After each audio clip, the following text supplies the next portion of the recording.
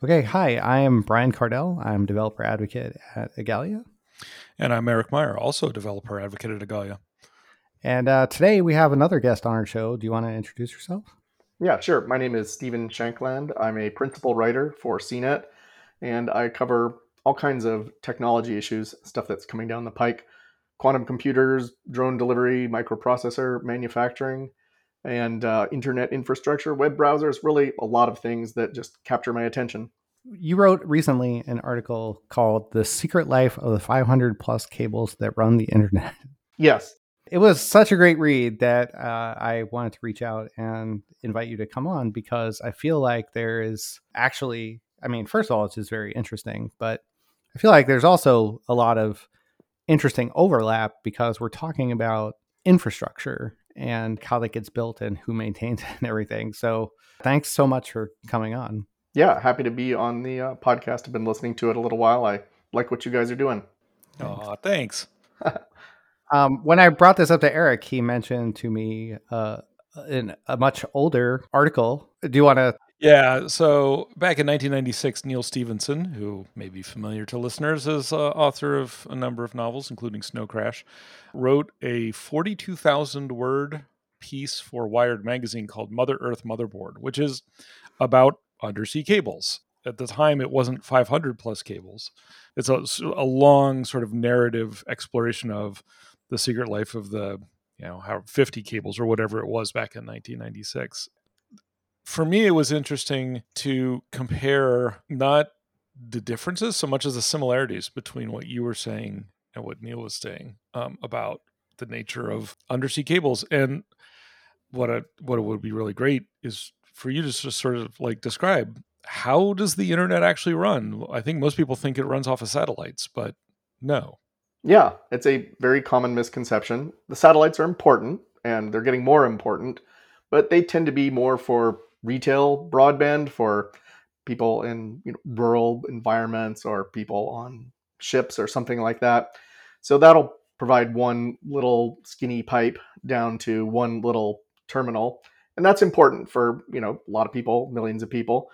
But the subsea cables are really where the bulk of the data goes. Something like 99% of the traffic between continents or to island nations, and there are a lot of those, goes over the subsea cables. So the satellites are nice and they're useful and they're a good fallback and they're fast to set up, but the subsea cables really do the heavy lifting here. There are 554 of them. When I wrote the piece, a few weeks ago, there were 552. A couple more now are on the list. I should say that's actually in operation and planned over the next couple years. So there are a lot of them, and there's kind of a building surge going on right now because the companies that build them need more of them. And they need more of them because we keep watching more YouTube. Is that basically the deal? We need more YouTube, but also a lot of these cables connect data centers. So things like Amazon Web Services or Microsoft Azure, there are fallbacks from one zone to another. So if somebody's business, if they want to keep it running and there's a problem in geography A, then the business picks up from geography B. So it's not just YouTube videos and emails and TikTok videos and things like that. There's a lot of business data that gets shuttled around here as well. But yeah, video is obviously a huge piece of it. It's very heavy file formats. A lot of data goes around that's video. From what you're saying, it sounds like the driving factor is redundancy, not streaming, or not delivery so much as it is redundancy. Well, it's both delivery and redundancy, really. So the data demands are increasing at something like 40, 50, 60% per year for the companies that operate these cables. So that's pretty heavy growth to try to keep up with. But a lot of the design of the cables is around resilience and redundancy.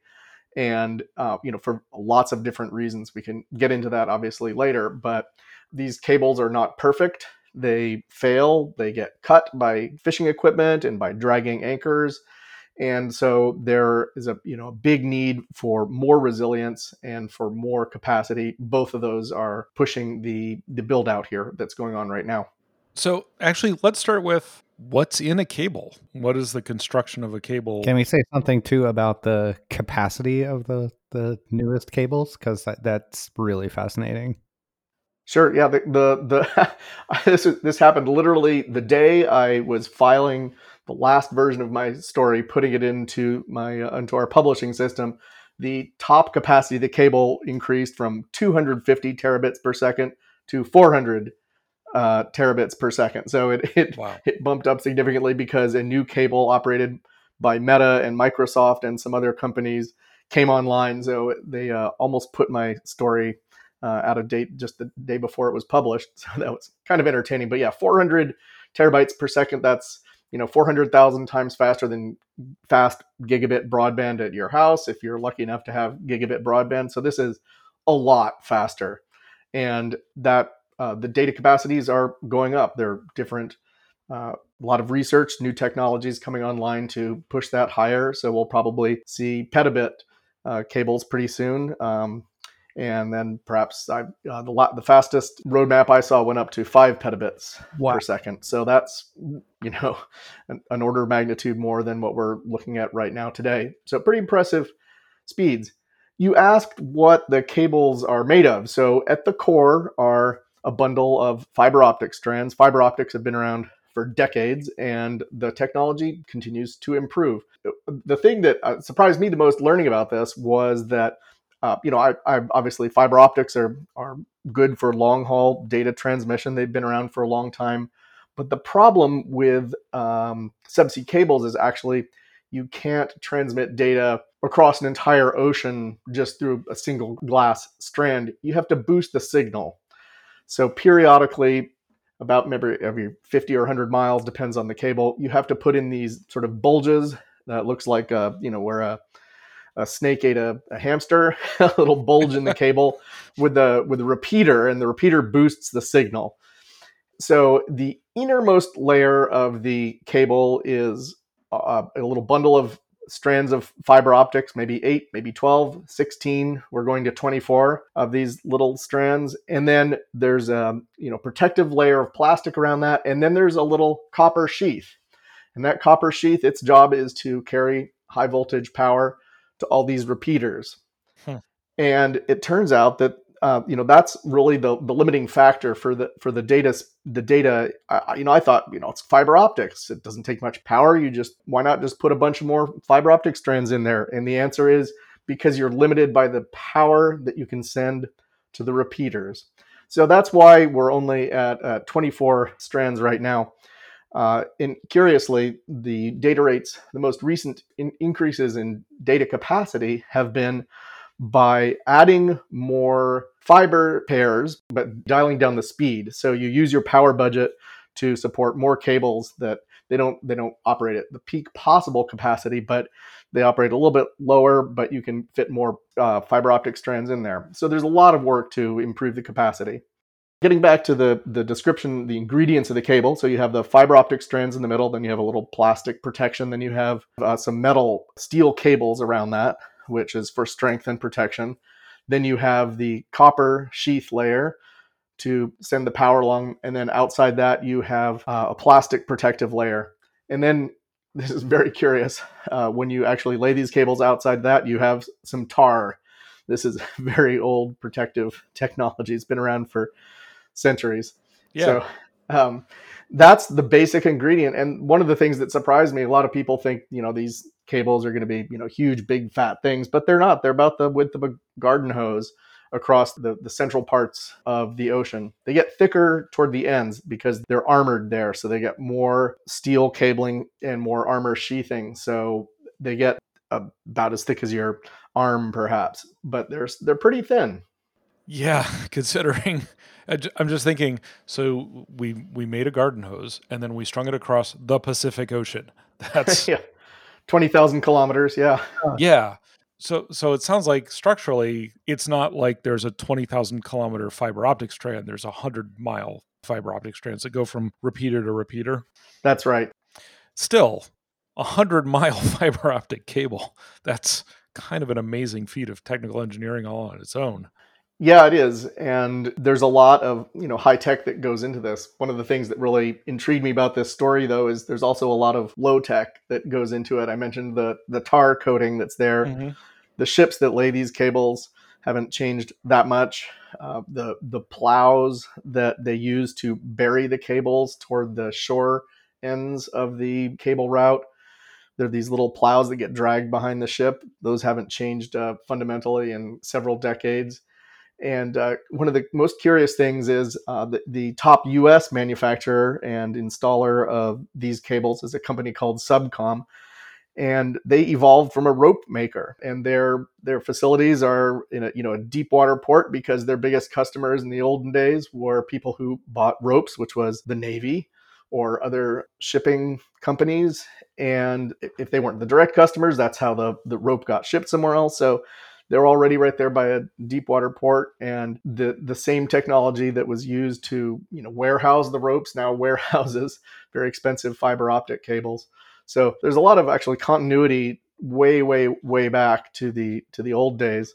Uh, the communications cable business itself goes back to the 1850s, and of course that was initially with telegraph cables, and then later to phone cables. But of course now it's all internet data.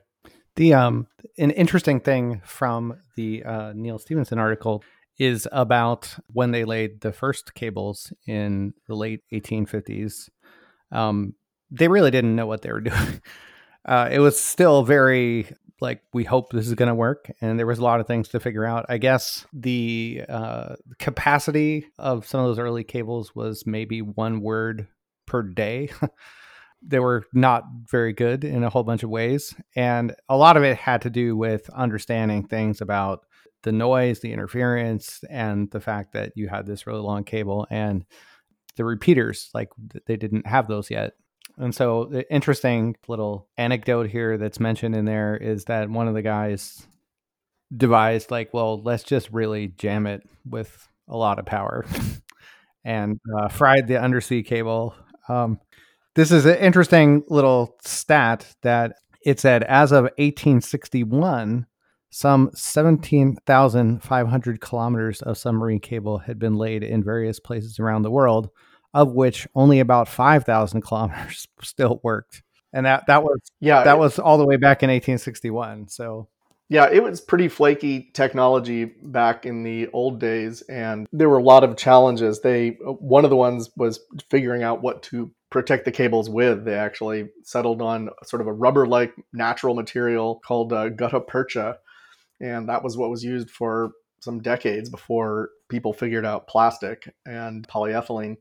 So it was pretty hard the initial days. There were lots of problems. One of the biggest problems actually was just the mechanical difficulties of making a wire. So these guys would lay a wire from mainland France to Sicily or something like that, and partway through, just the weight of the cable pulling down, the weight of the cable that was already laid down on the bottom of the Mediterranean Sea was just too heavy, and it would pull down and snap the cable, and they'd have to go back and try again.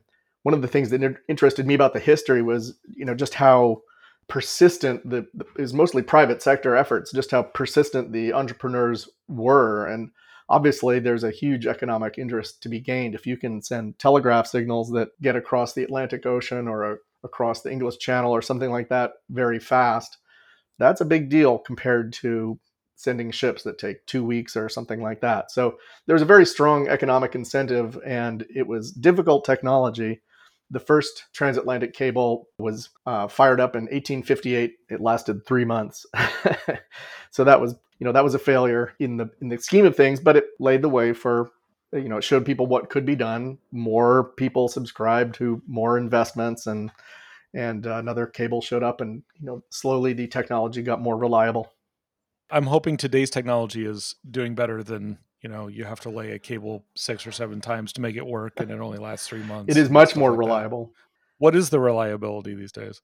It's kind of a hard question to answer. I will say that the overall, about every 2 or 3 days, one of these 500 or so cables around the world gets cut. The vast majority of those cuts are from anchor dragging or from fishing equipment that gets tangled up in the subsea cables. That's the biggest problems. Even though the locations of these cables is mostly pretty well advertised, you still have fishing, sometimes illegal fishing, and you have ships often during storms. They drop anchor to try to ride out a storm. And so even if they know where the cable is, their anchors will drag over cables and cut them. So it's pretty common for these cables to be cut, and it's part of the standard operating practice of these the companies that run the cables to contract with somebody. They have ships ready to deploy to go out and repair the cables. It's part of the standard operating procedure for these subsea cables. Cuts will happen. I'm kind of curious about like how one goes about repairing an undersea cable. Sure. Well, it's like I say, there are companies dedicated to it. It's a tricky business because it's usually super high priority for the company that or the telecommunications company, or sometimes they're state owned, or the private company like Meta, Google, Amazon, that are operating the cable. So they'll contract with somebody to fix it, but sometimes there's a backlog, and not all contractors are created equal. So, for example, Vietnam early this year had all 5 of its subsea cables were severed for a while, or not operational for a while, and it took months to get them all back online because they weren't in the front of the queue for repairs. So it can be pretty fast, or it can take a while. Microsoft says on average it's about 2 weeks to get it repaired.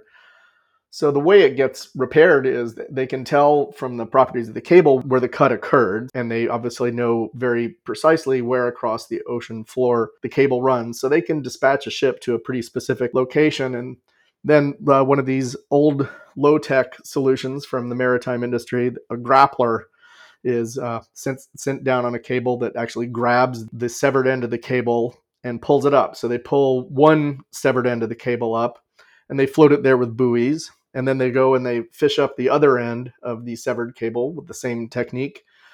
And then they splice in a new stretch of fiber optics. And that's not trivial, obviously. It can be pretty difficult on a pitching deck. And one of the complications is obviously you have to match the characteristics of the existing cable. So it's not just like going to Home Depot and getting a piece of garden hose and splicing it in. It's it has to be the right equipment. So that's mostly how they do it. Now, although it's complicated, most of the cuts do take place toward the shore ends of the cable. Cuts, in the deep Pacific or something like that are pretty rare. There are still other problems there, though. You have volcanoes, you have earthquakes, rock slides underwater. So there are risks even in the middle of the ocean as well. Yeah, it was more of those deep ones that I was curious about, but the grappler thing probably works there.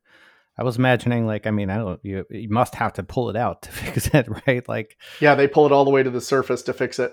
That indicates there must be a certain amount of slack in the cable, because especially if something is 3 miles down in the Pacific and you got to float both ends, if there's no slack, they're going to float like 9 miles apart, and that's not going to work. No, although you can move the ship while you're pulling it up. So these guys have pretty precise control over the speeds of the ships, because they have to, when they're initially laying the cable, they have to be very careful about the rate at which the ship is moving and the cable is being dropped down. And they sometimes have weights and floats on the cable to control how it drops exactly. So it's, I'm not going to say it's simple, but it's an understood problem. So when you're splicing in a new patch of cable that's maybe a few kilometers long, that's why they put a buoy on one end and then go fetch the other end, so that they get that flexibility. So I gave you this statistic that I saw from the 90s, when that was quoting something from the late 1800s. Do you have a grip on how much total cable is down there now? Yeah, so the latest statistics, this is from an analyst firm called Telegeography, 870,000 miles. That's 1.4 million kilometers. So there's a lot of cable down there. Yeah, I had to put that. Big numbers are problematic because they're big, right? Yeah. You need something to put it in context. So you said 870,000 miles. So for some kind of mental context, the circumference of the Earth is about 25,000 miles, or 40,000 kilometers. Yeah, and the distance to the moon is about 240,000 miles. So this is to the moon and back 3 times. So these are the ones in use.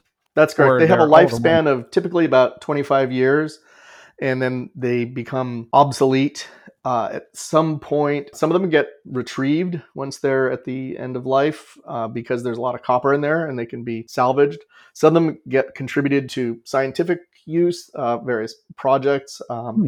can benefit from having even a small amount of data capacity. So some of them stick around, sort of get repurposed. Some of them, I'm sure, just get discarded and just sit there. They're pretty environmentally benign, so that's not a huge problem. But yeah, like I say, a lifespan of about 25 years. One of the reasons actually we're seeing a build out right now is there was another big build out back in the early days of the .com excitement back in the late 90s and early 2000s, and a lot of fiber optic got deployed around the world, and so there was a surge of that building, and now those are coming to their end of life. So that's one of the reasons there's sort of a sprint right now to build to install new cables.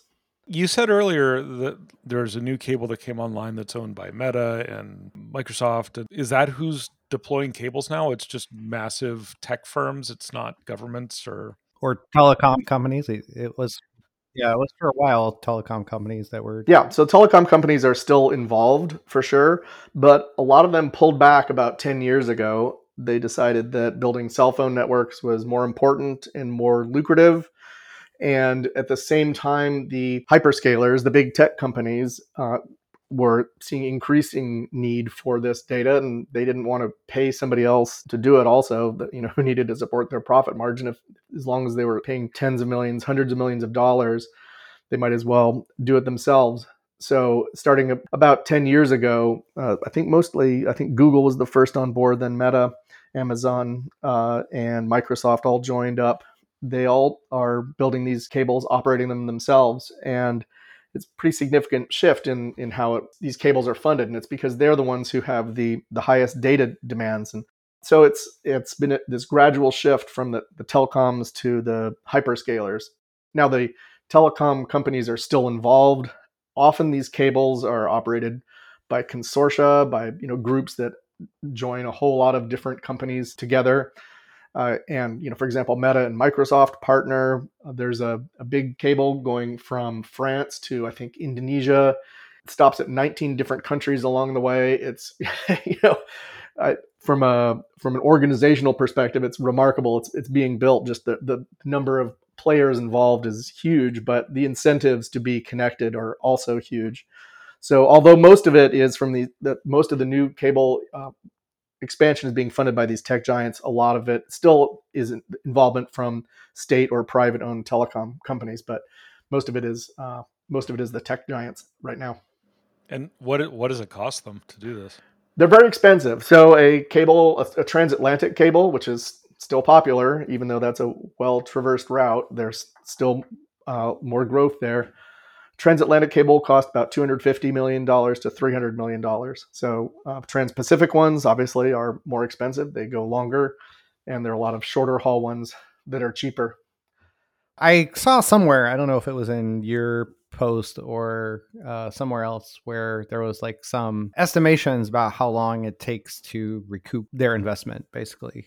Like when will the thing sort of pay for itself? And that's a big number. And I was surprised. I can't remember how long. I think it was not very long, like 5 years or something like that. I didn't look at the ROI myself, so I can't address that specifically. But when they are looking at data increases of 60% per year, then that's a pretty strong indicator that there's a really heavy need for new cables. Yeah. And I guess that's a lot of their core business. A lot of these web services, sorts of cloud computing, data center to data center connections. Obviously, it makes financial sense for them. Building the cables in the first place is expensive, but also you have to maintain them. The operational costs are not insignificant too, but I guess the return on investment is obviously the bean counters approve it. So far they're justifiable.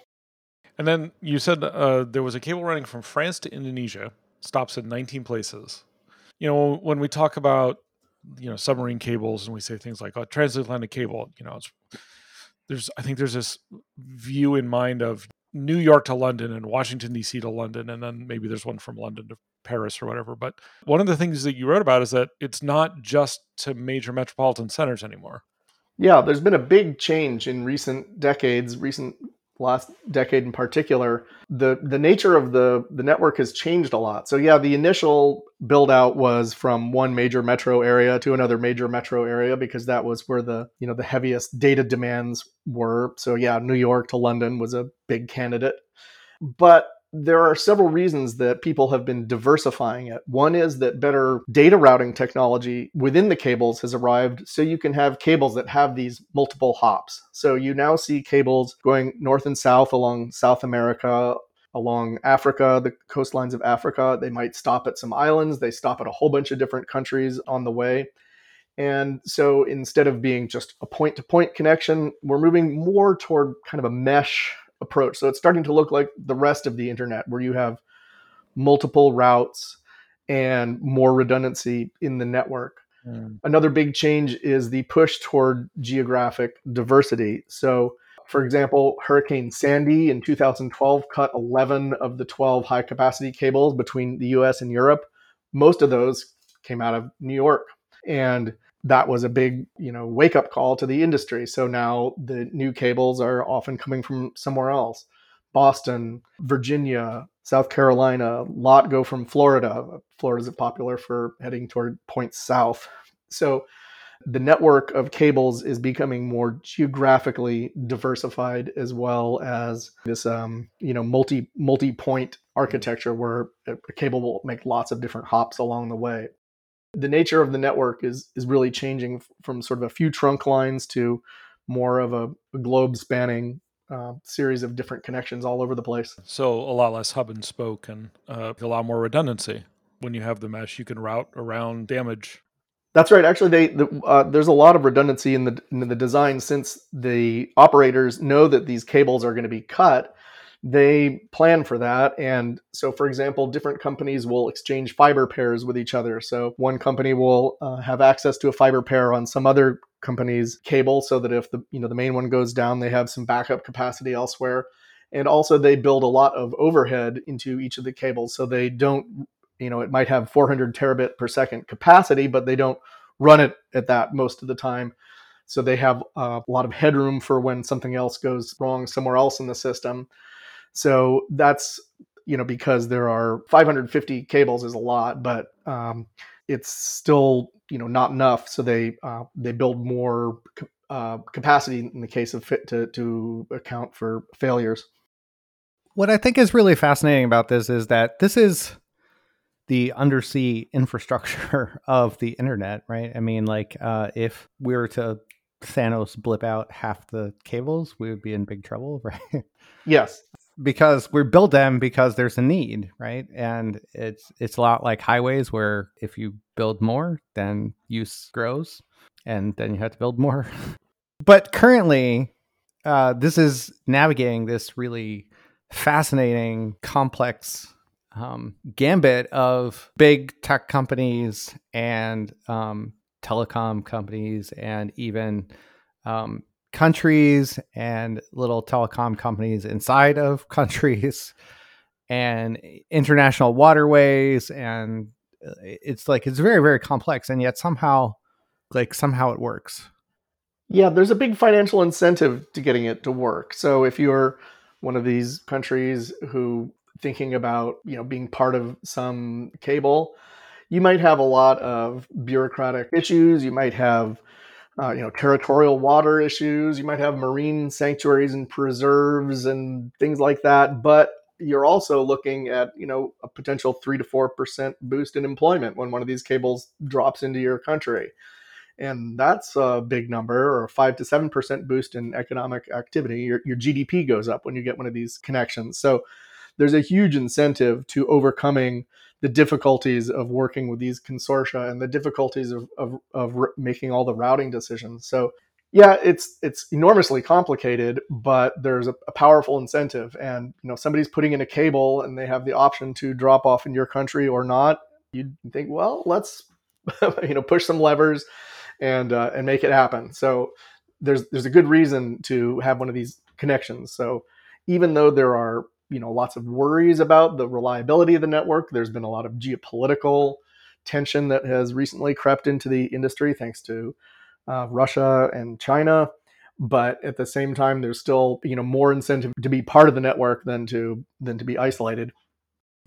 You talked about that there are these consortia, conglomerate of companies that pay for this and I guess negotiate. Do you know what's the governance of that like? Because when you come to these geopolitical things, I imagine it's possible that they could have different feelings, like they could have very different opinions. And how do they make decisions?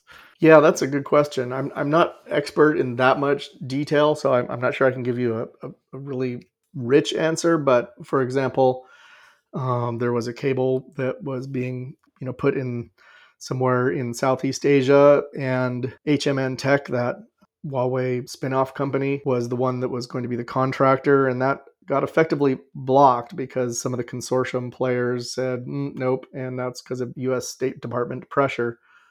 So the consortium got rejiggered, and I think it's now Subcom that's laying that cable. So if you have a lot of different companies, different countries involved, government involved, yeah, it gets really complicated really fast. And that's, a barrier to installing these cables. But at the same time, there are multiple cable efforts going on. The US does not influence or control all of them by any stretch of the imagination. So there are still new routes going in and new opportunities to be involved if you're not seen as politically compatible with one consortium, or if there's some objection you have with another consortium, there are others you can get involved in. So it's not just one single cable, one single effort. There are several proceeding in parallel. So there are kind of different ways you can participate.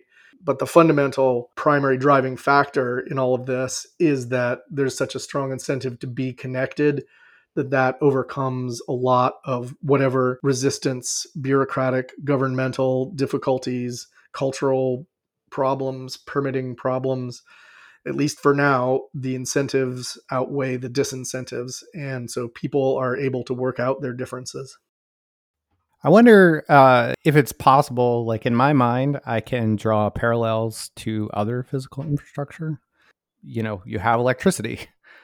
At some point, like governments had to step in and say, like, oh, we need to add this program to make sure that electricity can get to all the rural areas, and created some really like interesting government things and hybrid things.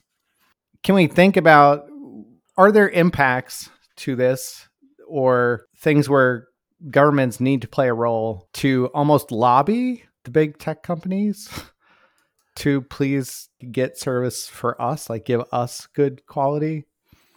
That's a good question, and the answer is yes. Even these cables operated by these tech giants, they're typically not exclusive to one particular customer or another. So they will get other partners on board often.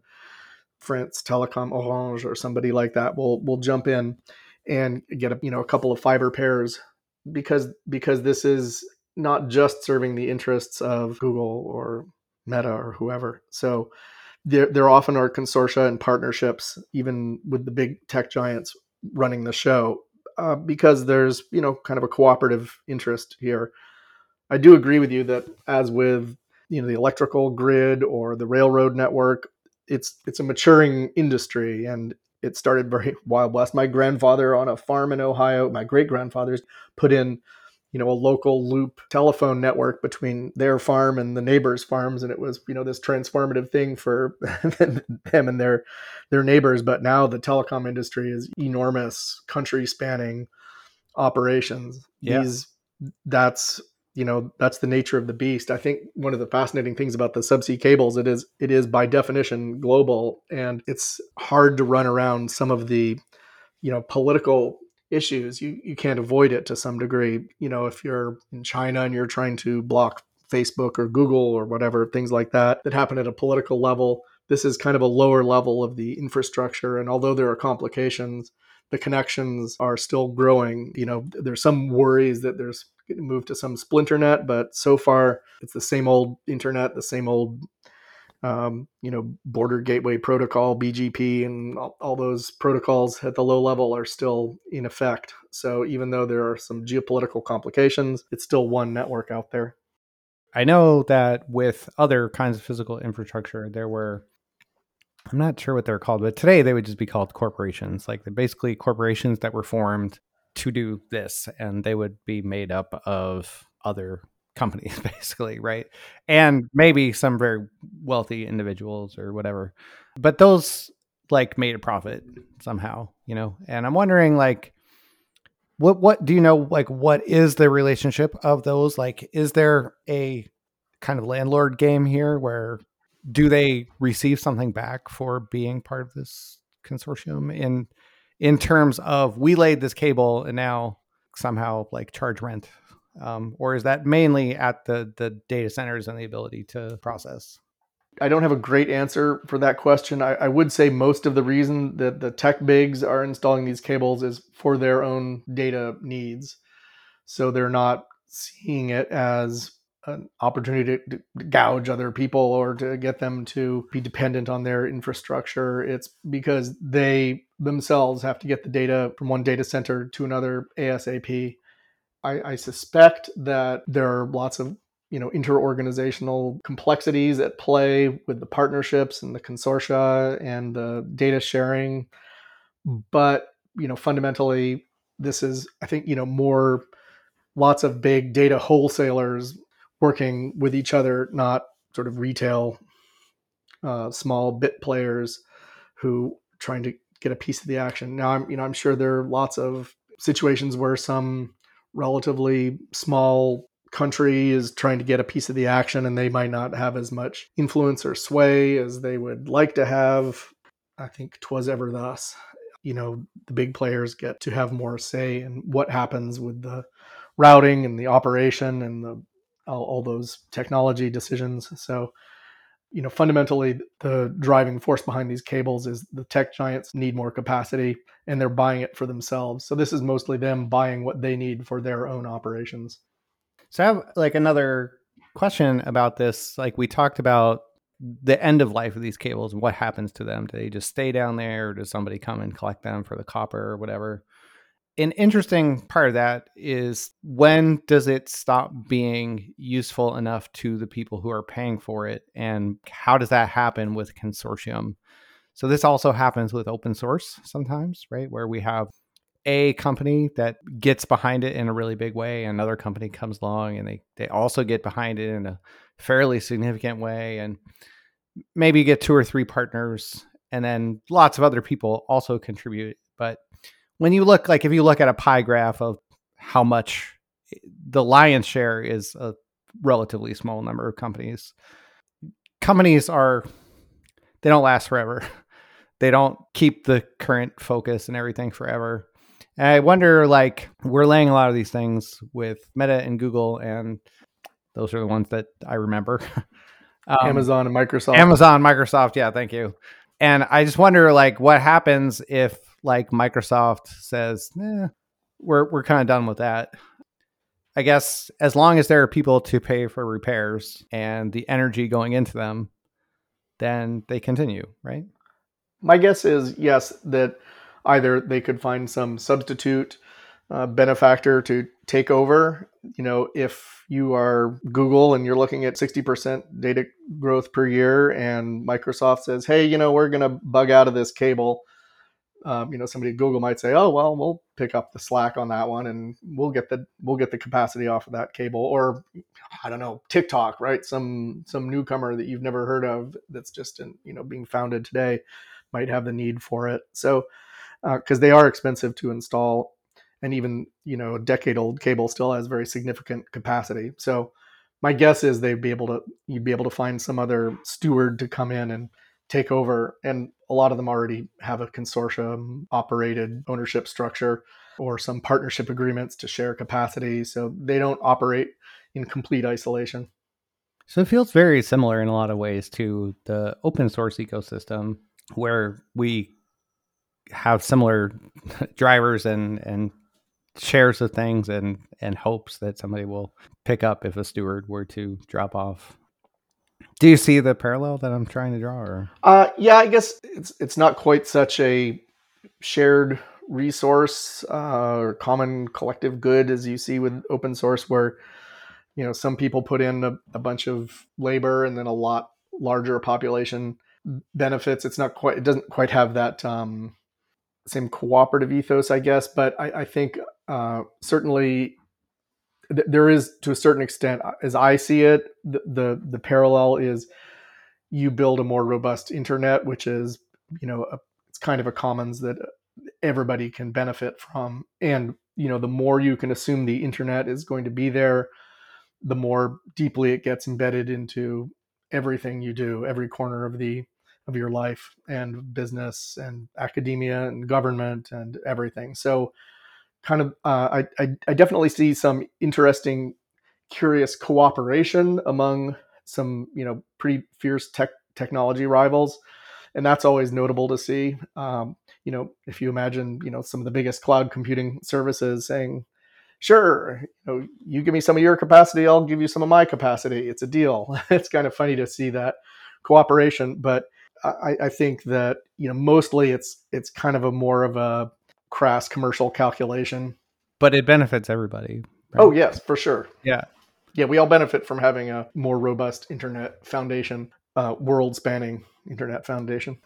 Yeah, I mean that's really the interesting thing about infrastructure is that it has clear benefits to way more than the people who have the specific economic interest in setting it up in the first place. Yeah, and once you build whatever infrastructure you do, often you get a lot of unanticipated benefits. Like whatever the U.S. military built GPS, the global positioning system for military operations, and now look at how much private sector activity there is because you can know pretty much where you are on the planet by having your phone talk to some satellites. It's remarkably useful infrastructure. The internet is the same way. So you definitely have huge benefit when the internet spreads to your country. And if you look what happened to Tonga, for example, when the volcanic eruption there a few months ago, it knocked that country offline because the eruption severed their subsea cable and there was a big scramble to reconnect it. But for a long time there, they were really disconnected from the world, and that's crippling for a little island nation. So you look at the subsea cable infrastructure in general, there's a lot of work to make it reliable and robust so that you don't have those problems and so that you can rely on it globally. Yeah. Interesting little comparison that I have in my mind is that you gave the price of a transatlantic cable in 2023 dollars to be 250 to 300 million. And I was just noting that that's less than the default search deal of Google and Mozilla in 2023. Wow. So significantly, what a deal. Yeah, it's always fun to scale those out in terms of monthly revenue of the tech giants, or quarterly revenue or profit. It's a lot of money for most of us, but those guys do their math in the billions and tens of billions, and Trillions now, yeah. yeah, market cap is pretty scary for some of those companies. It's not like pocket change lost in the couch, but they can afford to think and invest on a different scale from most companies. Yeah, especially when they're sharing it, right? If you're splitting the cost of that transatlantic cable with many companies, what a bargain by comparison to the default search deal. Yeah, it's interesting. I was fascinated talking to these companies about why it's in their interest to do it, and it's an interesting look into this world. Talking to the Google person involved, who oversees theirs. He's got a big console in front of him that shows double digit cable cuts in all the different cables they use, and the status of everything. He's got his fingers on the pulse of everything. Microsoft is looking at all the geographic diversification issues. They're worried about what happens with climate change and more storms, more cable cuts. There's a lot of work looking into the future of these cables as well. Microsoft, actually, this was an interesting development. Microsoft acquired a startup that's working on hollow core fiber optics. So these fiber optic strands are really skinny. They're about the width of a human hair, but this startup was designing fiber optic cables that has a hollow core with air in the center of that little strand. That the speed of light in air is 47% faster than the speed of light in glass. So that would dramatically decrease the latency of communications. And if you can do that, then you can connect things that are farther apart. That was an interesting development. Of course, there are lots of efforts to improve the cables themselves with squeezing more fibers in there, or actually double core fibers. It reminded me of computing change, went from single core processors to dual core processors and many multi-core processors. So a lot of the sort of traditional computing industry dynamic is at work. It's very clear to me that we're not done with the technology or with the network. It's going to be sustained investment for many years to come. That's amazing that like the speed of light at different properties is now coming into play. Like light over glass, not fast enough. It's amazing watching the technology develop. I would just like to throw in there the geopolitical stuff is kind of messy. The reason I wrote this article, I've been wanting to write it for 5 or 6 years or something like that. I've been interested in this technology, but the reason I wrote it now was initially because of the Russian invasion of Ukraine. The internet infrastructure became politically very sensitive, and so you saw U.S. internet infrastructure companies pulling back their connections. And then with the sabotage of the Nord Stream gas pipeline in the North Sea, you saw allies of Vladimir Putin saying, well, now subsea cables are fair game for military attack. And of course, people have been worried about Taiwan, and which is an island nation, and they're very dependent on their they have a large number of subsea cables with more on the way, but people fear that China would attack them. So it's got sort of some new angles beyond just the technology domain. It's become political, and so I'm sure you guys are familiar with the U.S. effort to kind of cut off Huawei, the Chinese networking giant. Yeah, well, one of their subsidiaries that got spun off, it's called HMN Tech. They build and install fiber optic cables, and right now they're basically being shut out of any U.S. Deal. Any cable that comes to the U.S. Can't be built by HMN Tech. They can't be part of the consortium, and so that political pressure is extending to the subsea realm as well. Amazing. Yeah, so it's somewhat fraught, but like I say, it's still one big internet. You can still get your data in and out of China. You just might have to hop through some other country along the way. We like to think that technology is politically neutral, and yet never is. It never is.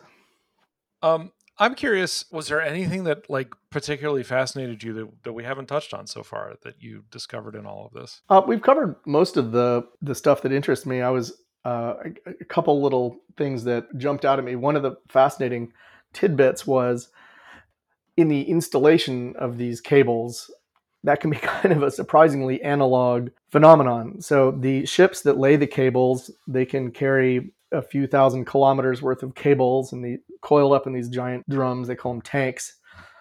And of course, the cable gets spooled in there reverse direction from the expected direction of actually laying the cable. But sometimes they have to change their priorities because maybe they don't have a permit for some particular patch of water, or maybe the weather is bad, so they're going to lay a different stretch first. That's an extremely expensive decision to make because re-spooling one of these cables from one drum to another takes a long time and a lot of work. And if you're doing it in the middle of choppy seas from one ship to another, it's really complicated. So there's actually at Subcom, this U.S. company that installs these cables on behalf of the tech giants. They actually have a guy who does it all with string. He models it out by hand with string. They said they've tried various computer programs that's supposed to be able to manage it, but they plan it all out with string. So that was kind of entertaining for me. Another piece of information that really struck me was that climate change and all the melting of the Arctic sea ice, it's possible that pretty soon we're going to get a North Pole subsea cable route leading from Asia to Europe across the North Pole, because obviously right now there's sea ice. You can't get a ship across there. But if you could do that, that would dramatically decrease the communication latency for that communication pathway. I thought that was an interesting element that I had not even thought of. I'm a little leery about that because I'm not sure how you deal with cable cuts, because the Arctic sea ice, even though it's retreating, it's still pretty significant in the winter. And so I don't know exactly how near term that is, but the folks I talked to said, oh no, there's very serious evaluation of that route. So that looks like it'll happen at some point. So overall, I even though I'd been looking at this for a few years, I was very interested to actually talk to some of the people involved. It's a fascinating and I think mostly invisible piece of the internet that we obviously all rely on it. All global communication and commerce, it's central to it, and it's the build out continues apace because it's getting more important, not less important. Yeah. Really, really fascinating, the whole conversation. I hope you don't mind that I peppered you with lots of probably unusual questions. No, that's great. I like it. Yeah, thanks very much for coming on, Stephen. It's a favorite subject, the whole cable thing, and I was really glad to be able to talk to you about it. Yeah, well, I'm glad I finally got to write about it, and I'm glad you guys were interested, and you gave a format where we could talk about it in more than 2 minutes, so I appreciate that.